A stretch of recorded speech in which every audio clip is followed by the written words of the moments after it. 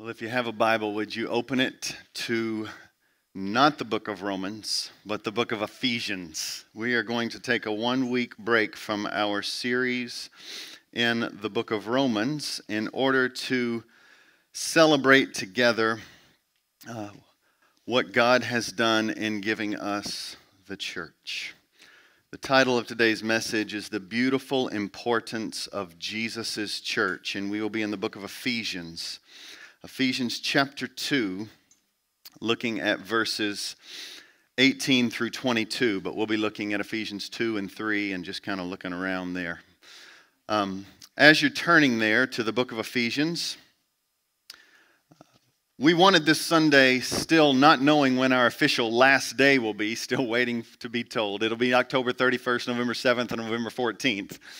But we wanted to carve out a Sunday where we're able to worship together and to just focus on the grace of God and thank Him for all that He has done here at this church and how we trust Him to carry us into the future, how we trust Him for new beginnings. And so the overall aim for today is why we need the church, why the church is an essential part of our lives as followers of Jesus.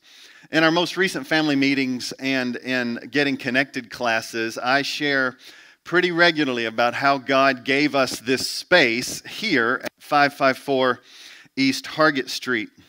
And in looking back at that story, I see it in such a way that the fertile soil out of which that story arose was a soil of surrender. Because we were in 9 locations in the first 4 years of our church. And then we were in the IMAX Theater for 4 years. And we had been looking, therefore, for 8 years that God would provide us a space.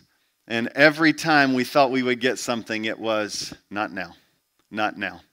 And it was only when, in my heart, I felt that there was this sense of, okay, God, and even if we need to rent forever, we just want to follow you. We want to be committed to this mission of trumpeting the glory of Jesus in this community, especially among the vulnerable.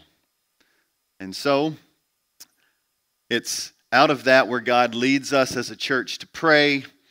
It's when I make that phone call one day in 2014 to a realtor who says, it's really strange that you call. It looks like this building will lose the contract tomorrow, and if it happens, would you like to be on the list? And I said, sure, not knowing exactly what I was saying sure to, knew I didn't sign anything, so felt pretty safe. And it was like, okay, sure. And sure enough, we were able to purchase this building. And what we were able to see was the sacrifice of God's people in generosity. But even more than that, the sacrifice of God's people over these 7 years to continue to stay on the mission of God.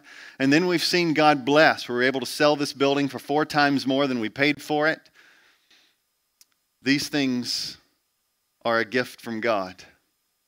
But I share that for this reason.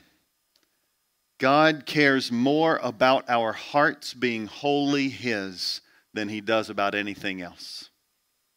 Not a building, not a transition, not our jobs, not our bank accounts. He cares more about our hearts being surrendered wholly to His than anything else. So that's what today is about. It's a prayer. Oh God, make our hearts wholly yours as your church. Ephesians chapter 2, I'm going to read verses 18 through 22, and it goes like this. For through Him, that is Jesus, we both have access. The both there are Jews and Gentiles. All people have access in one Spirit to the Father.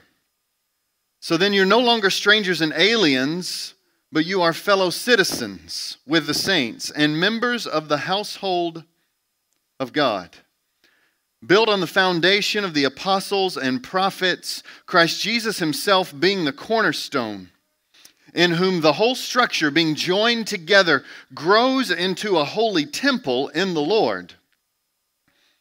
In Him you also are being built together into a dwelling place for God by the Spirit. Let me pray. Father, I thank you that you are with us. I thank you that many in this room have had their lives collide with you, the living God, and they can say, we're imperfect, we're messy, but we have been created in your image. We trust you. We love you. We want to follow you.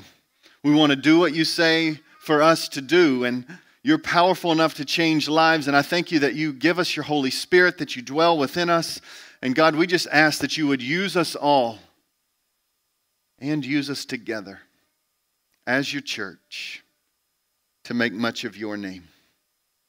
Father, please, may we leave here today with more of a love for Jesus and loving his plan, loving his people, loving those in our city and to the ends of the earth. Would you increase our love? We need you so much. Thank you for being committed to your people. And we pray that you would change us now on the spot. We pray it in Jesus' name. Amen. As I said, in our first 4 years, we had 9 locations. And so we were literally a lot of different places. Felt like everywhere. We were at NC State, and we kind of outgrew our first spot, and we had to go to Tally Student Center after that. Then we ended up having to relocate. We did nursery out of our homes and ended up meeting at John P. Top Green Community Center, and then we met at Chavis Community Center in a really hot summer there. I remember we met at 115 and a half East Hargett Street. I didn't even know addresses had halves, but 115 and a half East Hargett Street. I remember a semi pulling up because we bought the chairs that you're sitting in, and we had a team unloading those chairs, backing up the city bus system. It was just a train wreck, but it was good. It was wonderful. And we loaded them up 3 flights of stairs, trying to put them where we needed them. But one of my favorite stories is when we met at what is now Beasley's Chicken and Honey. Beasley's Chicken and Honey and Chuck's and Fox's Liquor all used to be one big building owned by David Beasley, the bail bondsman in downtown. David Beasley became our landlord because we met there. We met in this space before it became all these wonderful places. Now, when you would walk in, there was very little to say was kind of aesthetically wonderful about this place. It was really run down, and really run down, if I could say it again. It was really run down, and I say it again. And so you walk in, and this owner, David Beasley, was committed to creating a Caribbean restaurant.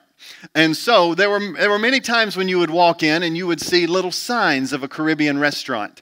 Over the bathrooms, you would see like a thatched roof coming out because he was making a Caribbean theme. He created like a little bar area, and it too was kind of thatched and tiki torch kind of like. And so, it was pretty amazing. I remember one time we walk in and literally the ceiling is missing and the back quarter of the building. You just see the sky. And I was thankful it wasn't raining. That was really good. And so this place was a sight to behold. You know how we transitioned out of that place was because showed up one day to watch a cycling event in downtown and looked on the front door, and there was a blue piece of paper on the front door, and it said condemned building. And I was like, oh, thanks. The city has just told us what we've known for quite a while. This is a wreck. So, but while we were in this space, David Beasley comes to collect his rent with his pit bull. And so we're having prayer time up in the front. David Beasley comes up with his pit bull to collect the rent. And so we had our rent check and we give it to him. I start talking to David, and so next thing I know, his dog is missing, and so his dog goes to the stage and takes a dump on the stage. I know that might be a little crass. Sorry. He used the bathroom on the stage. And so while he used the bathroom on the stage, then I had to go and get paper plates and scoop them up and throw them into, and then you stand there and you preach. You go for it, right? That's what you do.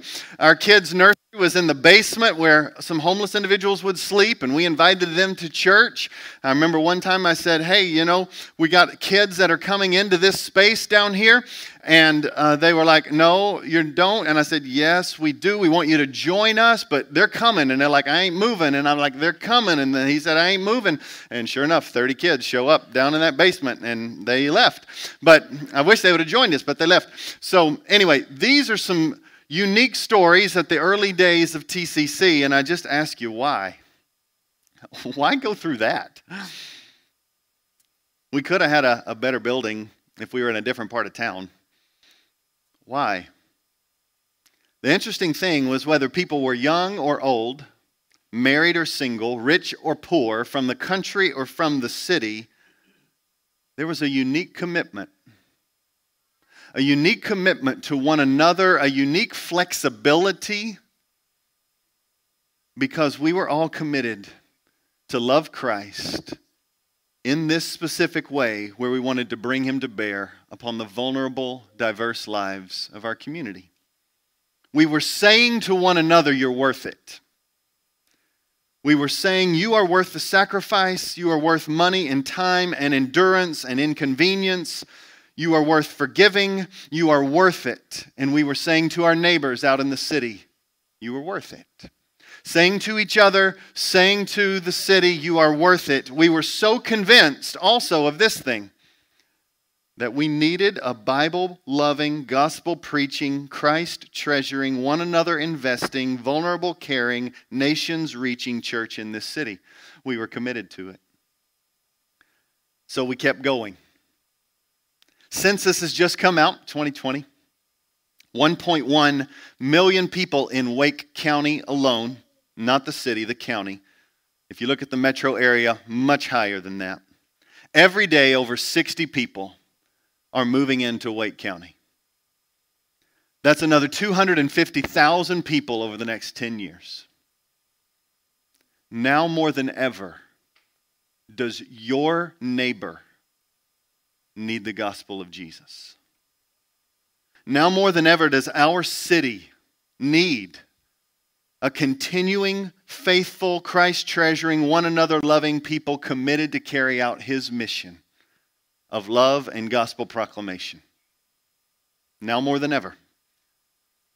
In your neighborhood and community, you probably know many people who do not know Jesus. And in Southeast Raleigh, where we're getting ready to relocate, over 30,000 residents call that place home, more than Garner or Knightdale or Holly Springs or Fuquay, not to mention the neighbors that just with a short drive, hundreds of thousands of people that could come and worship with us. Friends, we don't believe we're the Savior. No way. We're just one little small church committed to a really big Savior. We're committed to him, and we just want to be another light that shines in darkness. Another light that shines in darkness. We are carriers of hope to the lost world. The gospel is God's plan to change lives, and his church is his only plan to carry out his mission of disciple making and love to lost people to the ends of the earth. So today, this 1 week break dives us into Ephesians chapter 2 to look at these three questions, or two questions and a prayer. What or who is the church? Why the church is beautiful. And the prayer is, God, help us be who we are. Help us be the church. What is the church? Why is the church beautiful? Oh God, please help us be who we are. What is the church? In a very unorthodox way to begin a sermon that's anchored in Ephesians chapter 2, I'm going to start in Ephesians chapter 3. So, if you'll look at Ephesians chapter 3, verses 8 through 10, I want to read these words to us. Paul says this, "To me, though I am the very least of all the saints," and he says that because of his background of literally imprisoning and killing Christians, and then his life totally changed and he becomes, one of the foundational apostles to promote Christianity. He says, I'm the very least of all the saints because of my wreck of a background. He says, this grace was given to me to preach to the Gentiles the unsearchable riches of Christ. Say those words with me. The unsearchable riches of Christ. And to bring to light for everyone what is the plan of the mystery hidden for ages in God who created all things. So that through the church, can we say those three words together? Through the church, the manifold wisdom of God might be made known to the rulers and authorities in the heavenly places. I've been reading a book by my friend Chip Bugner. He wrote a little book on a book of Ephesians, and he uses this illustration, and I found it so helpful. The illustration is this. It was time for the great reveal. The great reveal in the summer of 2010 was this. For those of you who don't know basketball, this is a basketball player, LeBron James. Huge decision was before him. He was a free agent. He was going to be leaving Cleveland. Where was he going to go? Weeks and weeks of anticipation led to a big day of decision making. Flashing lights, you can just imagine all of this sense of one of the biggest stars in basketball history was getting ready to make a decision where he would land. And so LeBron James makes the great reveal, the big announcement. He's going to the Miami Heat to join Chris Bosh and Dwayne Wade to play with them rather than his beloved Cleveland Cavaliers. They were called the Big Three. The announcement was like there was a dynasty that was beginning. But here's what happened. The anticipation and the love for LeBron James flipped on its head because when he made the announcement, people basically thought, "You're really arrogant. You guys are talking like you're totally going to win it all right now, and you haven't done it yet. Like the ring's not on your finger, but you're talking about that." And overnight, he goes from a hero to a villain. Now, all the other teams, they were scrambling because this team was all of a sudden on the scene with three large players, and it was like, okay, they were scrambling what to do. But the big reveal was that he was going to the Miami Heat. Now, there's another huge reveal in Ephesians chapter 2 and 3. It's a big one. Here's the question. How is God going to change the world? How is God going to deal with broken, messy, hurting people? What's His plan to bring unity in the midst of disunity? What's His plan to do something so unique that its display to the world causes people to scramble around and ask questions? What is going on? The big reveal? The big reveal happens to be the church. And you might say, really? That's the big announcement. The big announcement is the church is your plan. Talk about drawing some criticism. Criticism not because of its might and strength, but because of its weakness, right?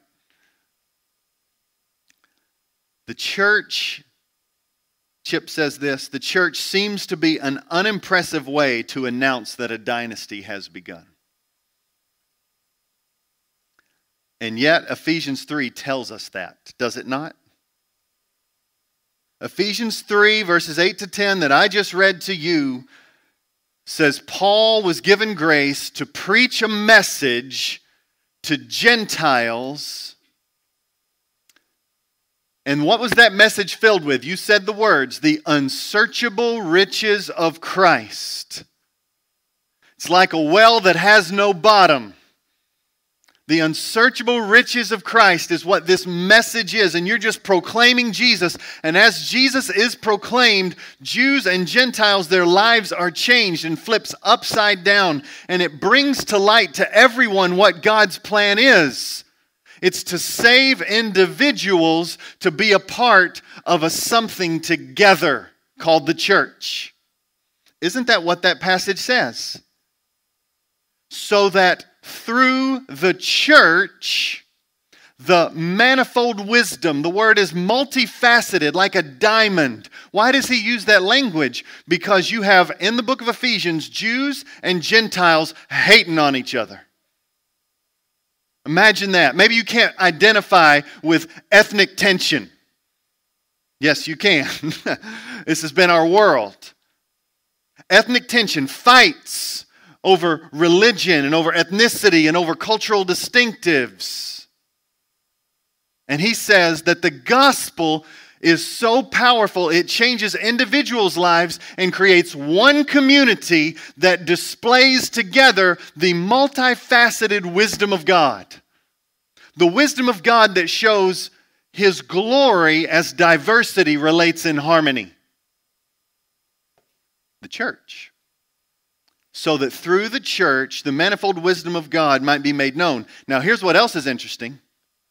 As the church is on display, it is preaching a message. Two messages. One with our mouths, that Jesus Christ is Lord, and it changes individuals' lives. But our living out faithful lives to God actually preaches a message to spiritual beings as well. Angels and demons are hearing a message that Jesus Christ is Lord, and He's doing it all through the church.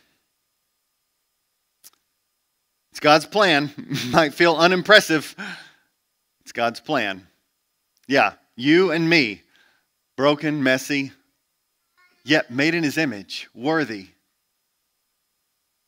with dignity, empowered by His Spirit. This is who we are. Is she really unimpressive?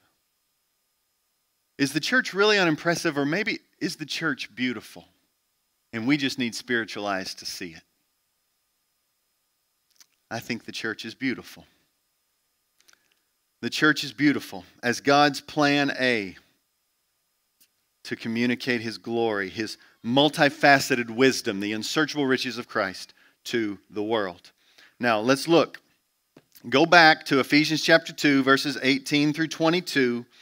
Because our first question is, what is the church? The church is God's plan to display the unsearchable riches of Christ to the world, to display His multifaceted wisdom to the world and to even spiritual beings in the heavenly places. That's His plan. What is the church? It's people, Jews and Gentiles. Now, the on-ramp to verses 18 through 22, look at verse 18 with me of chapter 2 of Ephesians. It says this. For through Jesus we both have access in one Spirit to the Father. Why does he say that? Because Ephesians chapter 2 talks about Jews and Gentiles who are at war, different religious systems, and now through Jesus dying, it says He Himself is our peace.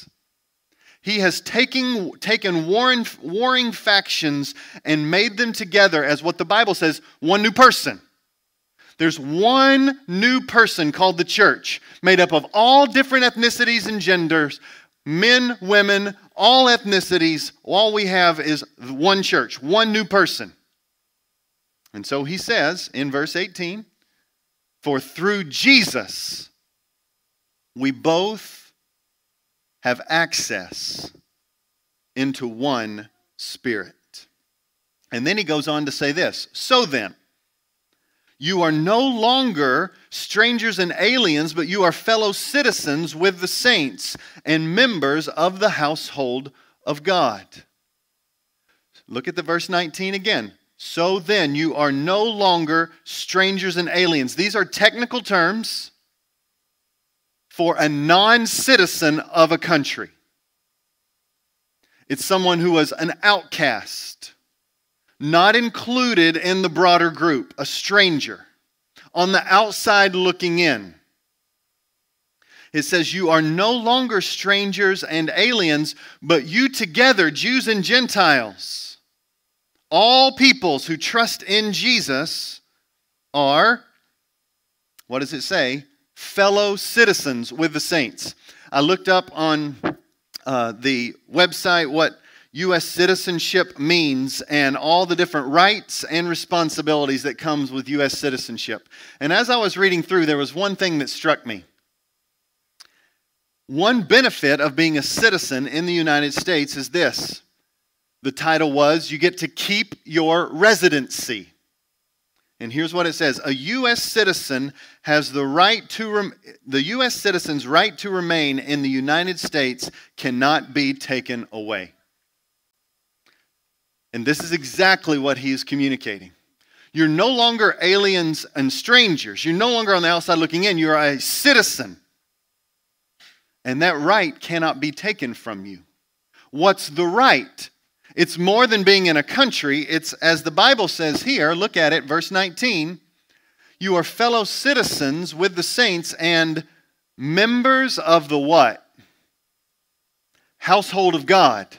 He just shifted from citizen of a country to being included in the family.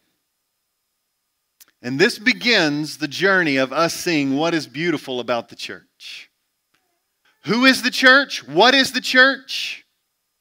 The church is God's plan to display to the world the unsearchable riches of Christ and the multifaceted wisdom of God. Who is the church? It's a multi-ethnic people changed by Jesus. Together. Family. One new person because Jesus is our King. What makes the church beautiful? The Bible says we are all part of the same family. Here's something that we say regularly at the church. The church is not like family. The church is family.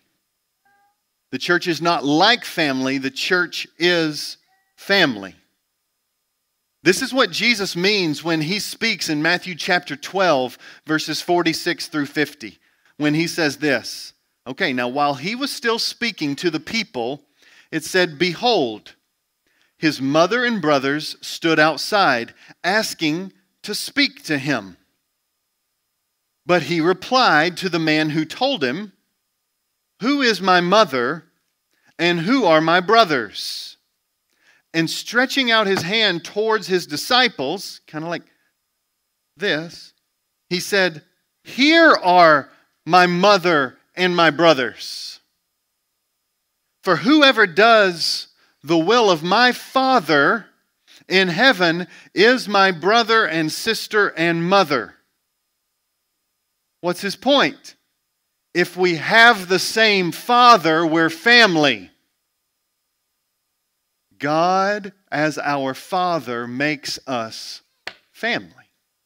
It's not like a family. He's saying there's something so unique that you can't see with your eyes that God has done in our hearts. It unites us together as one new person called the family of God. We are members, as it says here in Ephesians chapter 2, of his household. We are part of the family of God. God's family. God is our Father. We together, all part of the same family. And that right is kind of like U.S. citizenship. It can't be taken away. You're a part of it. What does family mean? Why is that important? Because family is meant to speak to us. You are not on the outside. You are included. You are accepted. You are loved. You are not rejected. You are fought for. You have a Father who will not orphan you. He loves you. You are his. And it is meant to communicate something about how we treat each other. I love you, even when you hurt me. And we forgive one another. And we endure. And I've seen so much of that happen in the church. People being hurt and still loving people. Enduring steadfast love. Dear friends, I know the church might seem really unimpressive. I'm just telling you, Jesus says that what is happening here is remarkable. People changed, made in his image, brought together, family of God, united together because we have the same Father, and we're going to do to each other like God does to us. We're going to fight for each other. We're going to endure with each other. You could do whole sermons on each one of these things, so I'm not going to do that. But the point of family is this: the people of God are to be characterized by steadfast love, enduring love as family. We are family. It's not like a family. The Bible says spiritually we're family. And we've got to press into that image. Jackie Hill Perry said this when talking about the hurt that she experienced from the church. And some of you have experienced that. Some of you have experienced that here. And I just want to say I'm sorry. Here's what I do know. Humans hurt humans. It's what it means to be human. It hurts. We're imperfect. We're broken. But we don't want that. We want to protect each other. We want to fight for each other. We want to care for each other. Jackie Hill Perry said after church hurt, she said this, "What healed me from church hurt was the church." There's not another plan, friends. The plan when you have been hurt by somebody is not to run away from the church, to press into the church. We are members of the same household. Because you know what the devil wants us to think? Is that all that happens in the church is hurt. And that's not true. You know what happens in the church? I see people loving each other like family. I see people sacrificing week in and week out to provide for the needs of those who are hurting.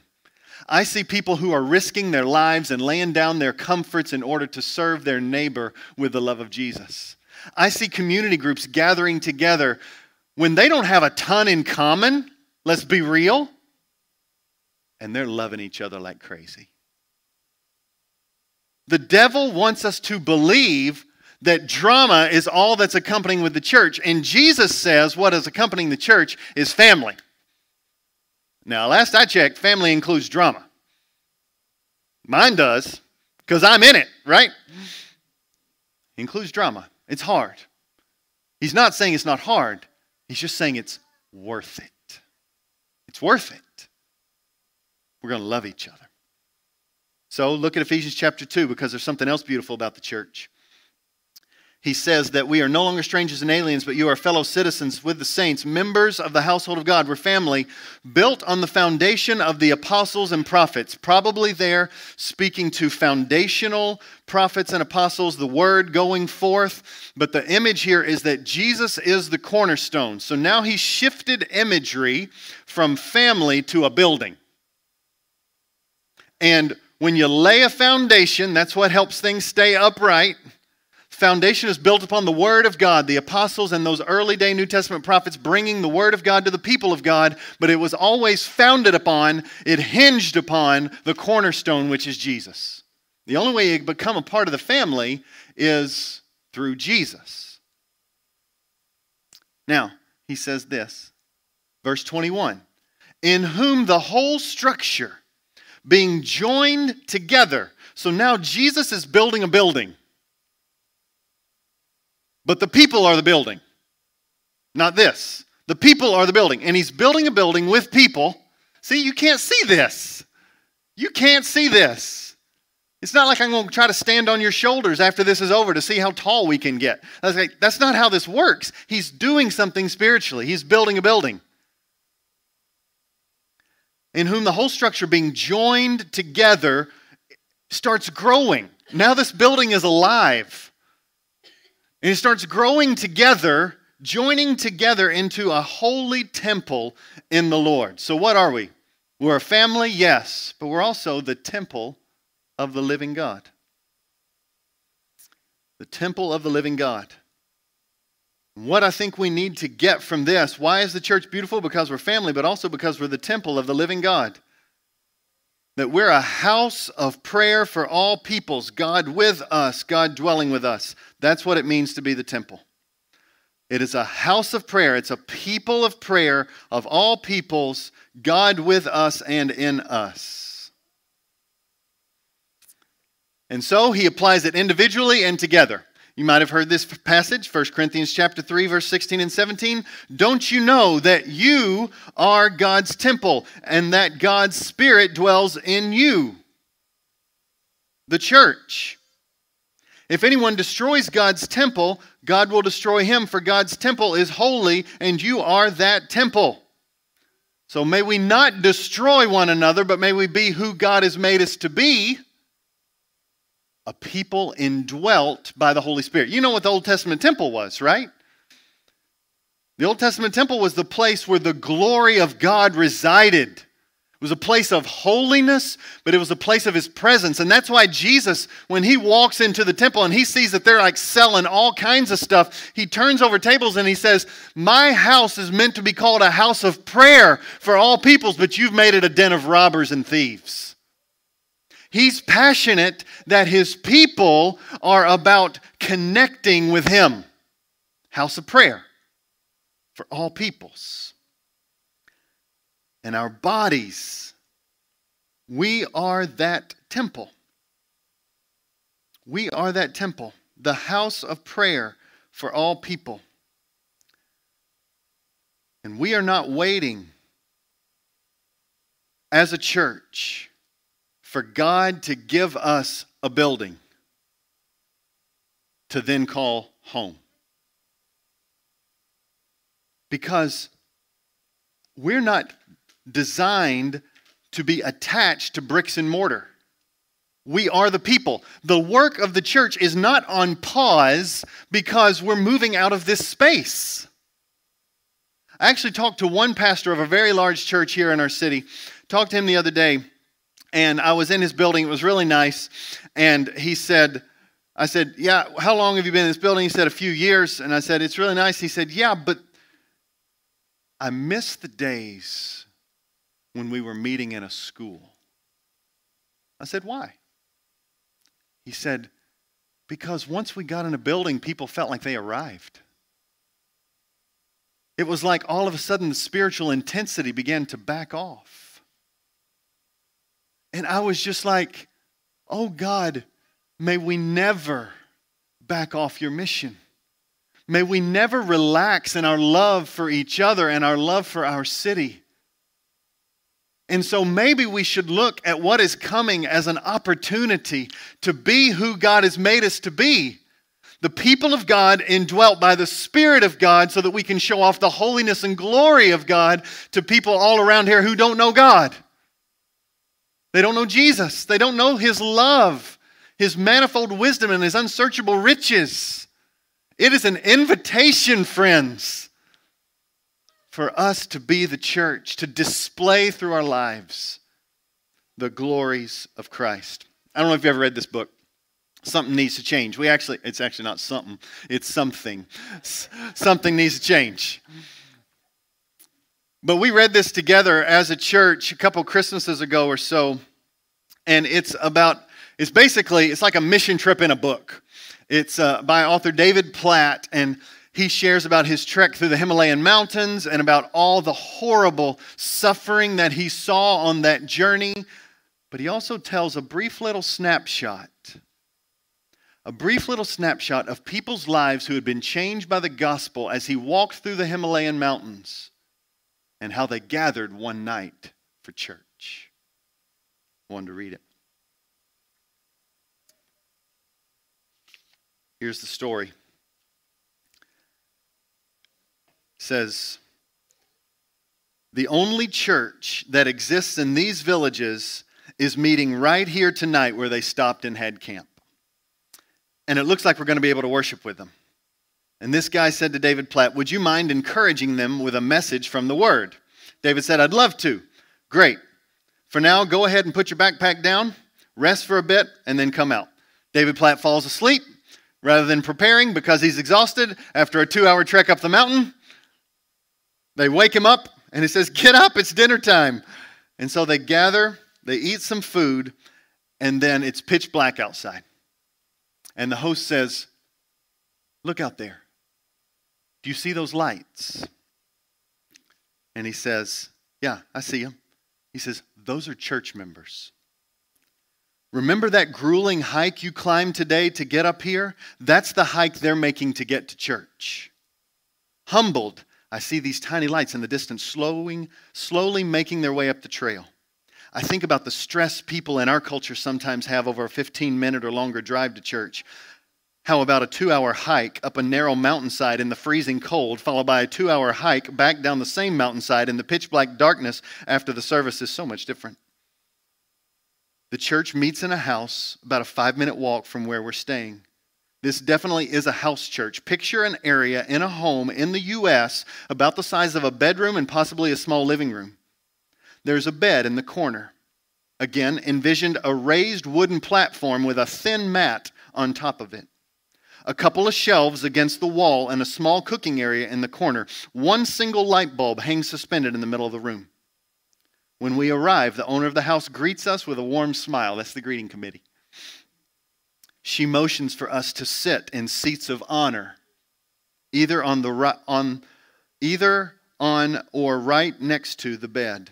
Soon others arrived and were shocked to see who has climbed the mountain to come to church. It's not just the young and the healthy. Every age is present, from babies to grandparents. One by one they start to cram in, and cram is the right word. By that time everyone arrives. I could count about 50 people sitting on the floor on the bed or on top of each other.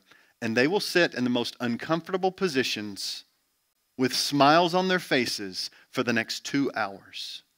And they will sing, and they will clap, and they will pray, and they will listen intently as I share the scripture. He says, "Do I have anything to share?" Humbled by this moment. And then he says, "Nevertheless, trusting that God's word is sufficient to encourage them, I open up Nehemiah 8 and 2 Timothy 4, and I exhort them to hold fast to God's word even when it's hard to do." So they nod their heads as this individual translates, and he hopes they're encouraged. It's not until I finished, however, that I'm most encouraged. He says, after our time in God's word, they begin to share the needs with one another. One older woman in the corner of the room mentions a physical challenge she is facing, and a woman on the other side of the room offers to help take care of her. A young man tells of someone he recently shared the gospel with who is now persecuting him, threatening to harm his family. In response, an older man shares how this same thing happened to him, prompting a pastor to encourage them both based upon a common experience with persecution.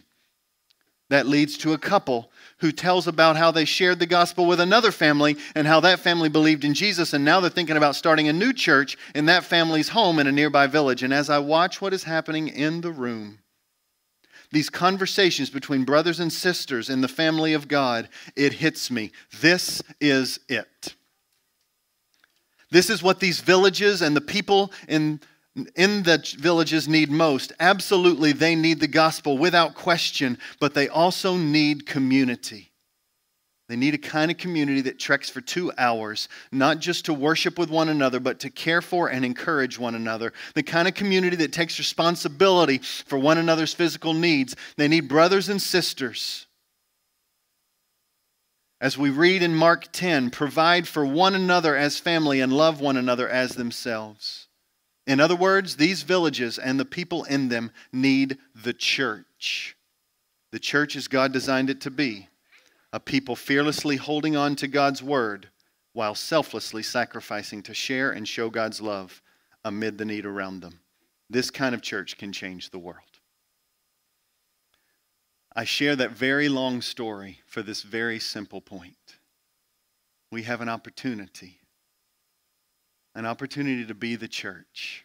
And it's not dictated by a building, it's not dictated by a location, it's dictated by a heart.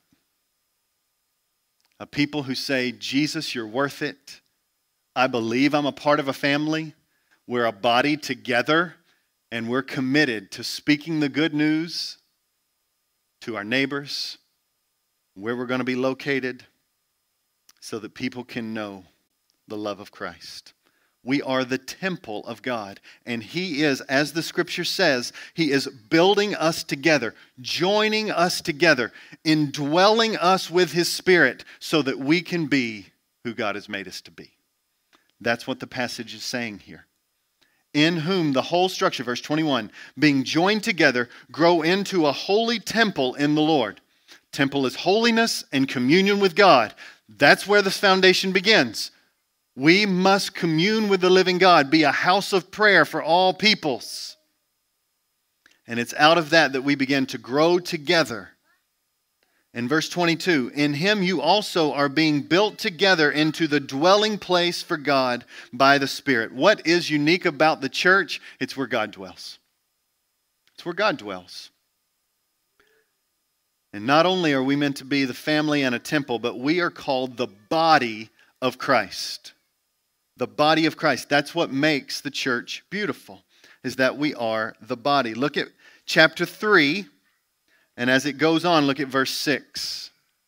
Ephesians 3:6 says this mystery is that the Gentiles are fellow heirs, members of what?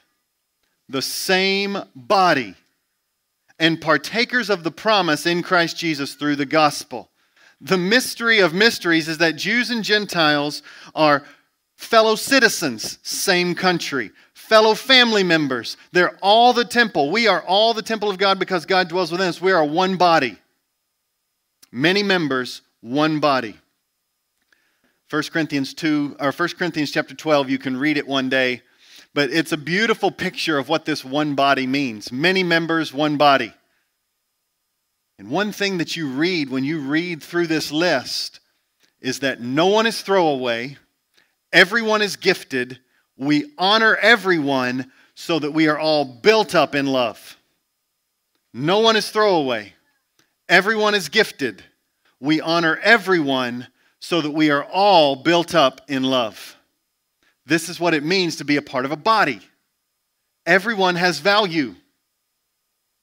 Who is to say, this is what Paul says, is the eye to say to the ear, I don't need you? You know, it's like, no, this is not how you talk. Instead, you honor one another. And especially those who might feel the least of these, pour out double honor. We honor those because we are all needed. All needed. The body grows together so that we together as one can be the place where the people of God are encouraged and loved. Now, here's what's interesting about the body image. The body imagery in the scriptures communicates then that we are also one but different. Do you get that? Right? Like hand different than head, right? I mean, pretty intuitive. Okay, different. Okay? So our culture tells us different means cancel. Just take the body imagery. How crazy that is. Okay? I don't like what you're doing. Hand, wham! You know, like how stupid this is. But this is what happens in the church. We cancel what doesn't seem to fit our agenda. Sometimes we only look for what fits our needs, what looks like us or what agrees with us, rather than being the family of God of multiple different ethnicities, preferences, backgrounds, desires. I remember growing up. I grew up in the church, and when I went to church, the people that I was in youth group with, they were different than me. I was different than them. It was not necessarily the place where I always had my best friends, but it was the place where I believe I learned how to love people different than me. Because we were committed. This is our church. It's what you do. You love each other. Sometimes I'm afraid we're a little more buffet-style Christians, where we don't do the hard work of loving people who are different than us, and so we just search for what we like. And we go down the buffet, and we get what we like, and that's what we fill our plate with. And so if this church doesn't have it, I'll go over here. If this church doesn't have it, I'll go over here. That's not the image of the Bible. The image of the Bible is an assumption that we're going to be a multi-ethnic, that means all kinds of differences, and Jesus is going to hold us together as family, indwelling us by His Spirit, and we're going to be the body. And rather than hating on the fact that we're different, we're going to love that because we know that somehow, even though it's hard for our brains to see, we fit together. And He's putting us together, knitting us together to be the spiritual house that God has made us to be. The church is beautiful. It might seem unimpressive, but it's beautiful. And just to underscore it, Not to be exhaustive, there's one more image. The church is the bride. Have you ever read that? Isaiah chapter 54. Listen to this. Don't be afraid. Fear not. You will not be ashamed. Be not confounded. You will not be disgraced. For you will forget the shame of your youth. How many of us have shame from our youth? Even youth, you probably have shame from your youth. And you'll forget the reproach of those hardest seasons when you feel totally alone. Here, widowhood, one of the most vulnerable positions in that day. You will forget the shame of your youth and the reproach of your widowhood. You will remember no war. Why? Because your Maker is your husband. God is your husband. You are married to Him. The Lord of hosts is His name. The Holy One of Israel is your Redeemer. The God of the whole earth is married to you. Now, Revelation chapter 19 says this, let us rejoice and exult and give Him glory, for the marriage supper of the Lamb has come. The end of all things is this marriage supper. It is this picture of being married to Jesus. Who is the bride? It's Jesus. No, it's us. It's a church. Married to Jesus. Sorry. Who is the bride? It's the church. Think about a wedding. It's an intentional image. The groom looks at the bride with love, affection, saying, you are worth sacrificing for. I love you. I find you precious and beautiful and adored and treasured. This is what God says about His people. Don't let your own internal dialogue say anything other than what Jesus says. You are His bride. And not just you as an individual. The messy, unimpressive church is His bride. And you know what gives us hope when we're messy and unimpressive?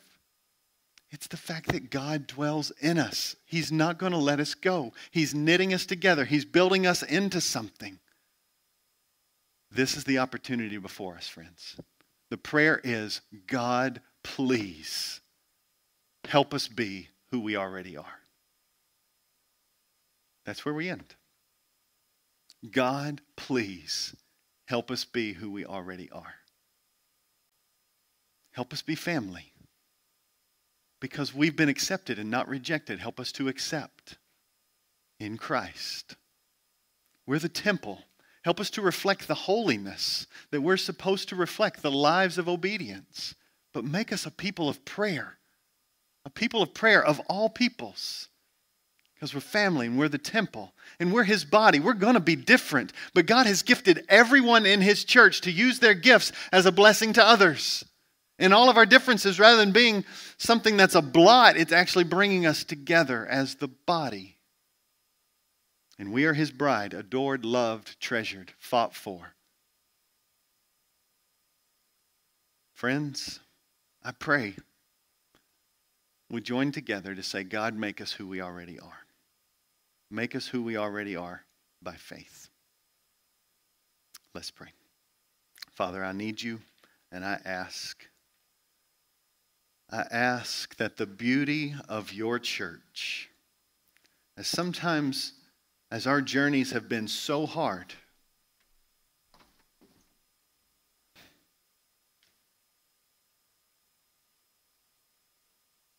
as our journeys have been so difficult, and some of those journeys are still really difficult, I ask that we would believe that these are not just pie in the sky, high ideals, but that we would believe that your church is a good plan. And that, although messy, it's beautiful. And it's beautiful not because of anything more then Jesus is in us, and he makes us beautiful. So, Father, I want you to get glory in our lives. I want you to be seen and loved and adored. And right now, I pray that you would meet with the people who are struggling and who are hurting, to let them know that you will not let them go. I pray that we as a church will listen to each other. We will care for each other. I pray, Father, that we'll not give up on each other. We'll forgive each other. We'll hurt with each other. We'll have compassion and empathy towards each other. We'll weep with those who weep, and we'll rejoice with those who rejoice. I pray that we as a people would be characterized by prayer, both in private and in public. Father, I pray our trust is not in ourselves, but in you, your ability to make us more like your Son.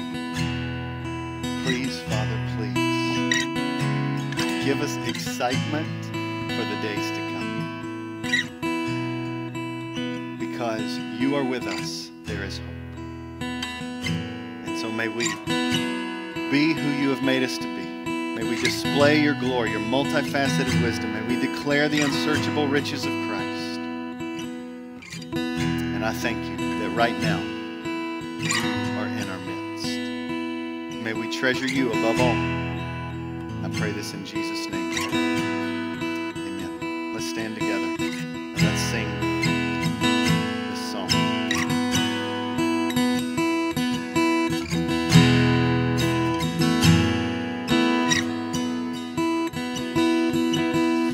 Jesus at the center of it all. Jesus at the center of it all.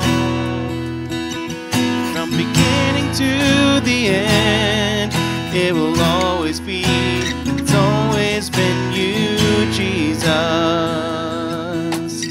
Jesus. Jesus at the center of it all. Jesus at the center of it all.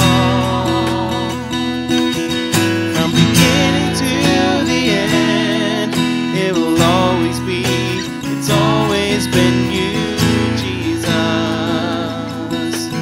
Jesus, nothing else matters. Nothing in this world will do.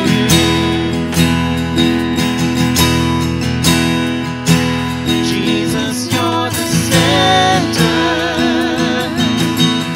Everything revolves around you. Jesus, you. Jesus, be the center of my life.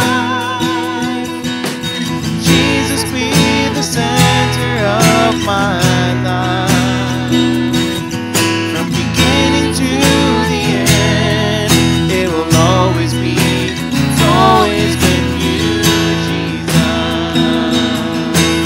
Jesus, nothing else matters. Nothing in this world will do.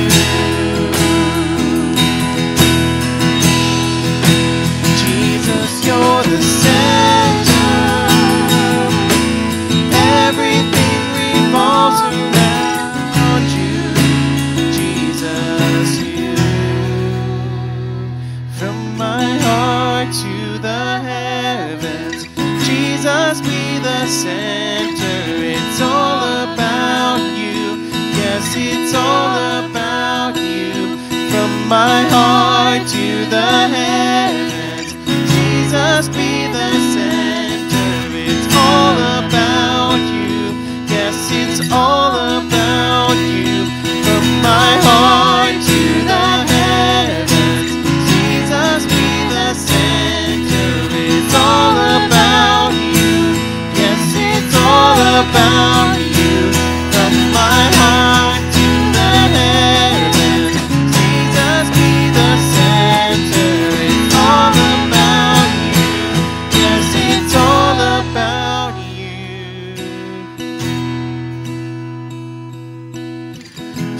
Jesus be the center of your church.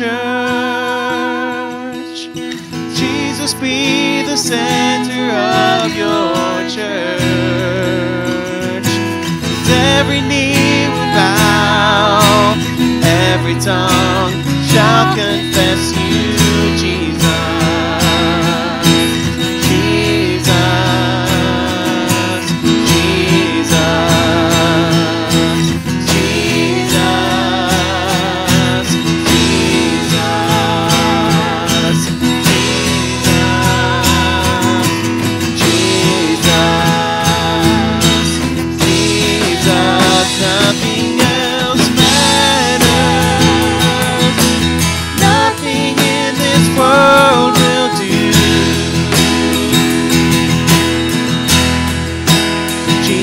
You're the center. Everything revolves around you, Jesus, you. Jesus at the center of it all. Jesus at the center of it all. From beginning to the end, it will always be, it's always been you, Jesus, Jesus.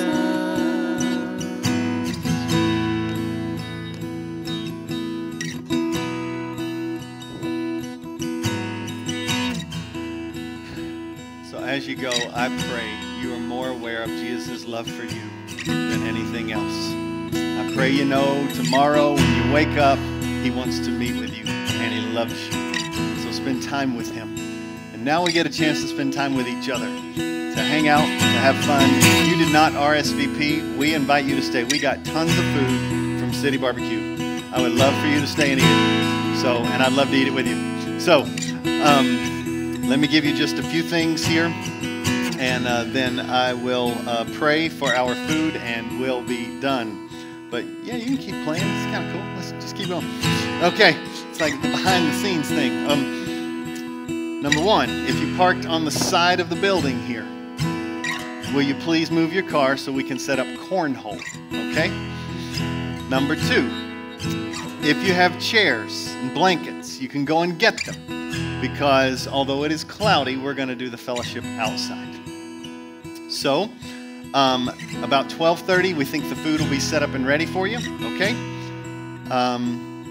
We're going to have games. Can jam, spike ball, cornhole. I'll be outside. We have footballs to throw around. So we would love to just hang out. And yeah, I think that's it. So like I said, if you even didn't RSVP, what's at the playground? Set up chairs at the playground? Okay. Heather says set up chairs at the playground. I'm thankful to God for Heather and for Lissa, who have organized a lot of this. And I'm thankful. Yes, amen. That was a clap. You were this close to celebrating. Okay, feel free. Feel free. Friends, as we go, Christ loves you. Go and tell of His love. We are missionaries on a journey, and now we're family in Christ. So let's go love on each other, okay? Let me pray. Father in heaven, thank you for this food that we're about to eat and all the hard work that has gotten us here. Thank you for those who are online that we love so dearly, but we are not able to see here physically. Lord, we just pray you'll bless them. I pray for those who have shown up that, God, we know how much you have done to sacrifice it all so that we might be a part of your family and be made new. So I just pray that we would be convinced as we go throughout this day that there won't be one thing we will face that we won't have the grace for. You will supply all we need as we walk from here. If anyone does not know Jesus, I pray that through the baptism or through what's been said, that they would surrender their lives to Christ. And so, Father, as we go, may we go sent with the good news of Jesus to our city and beyond. We pray it in Jesus' name. Amen.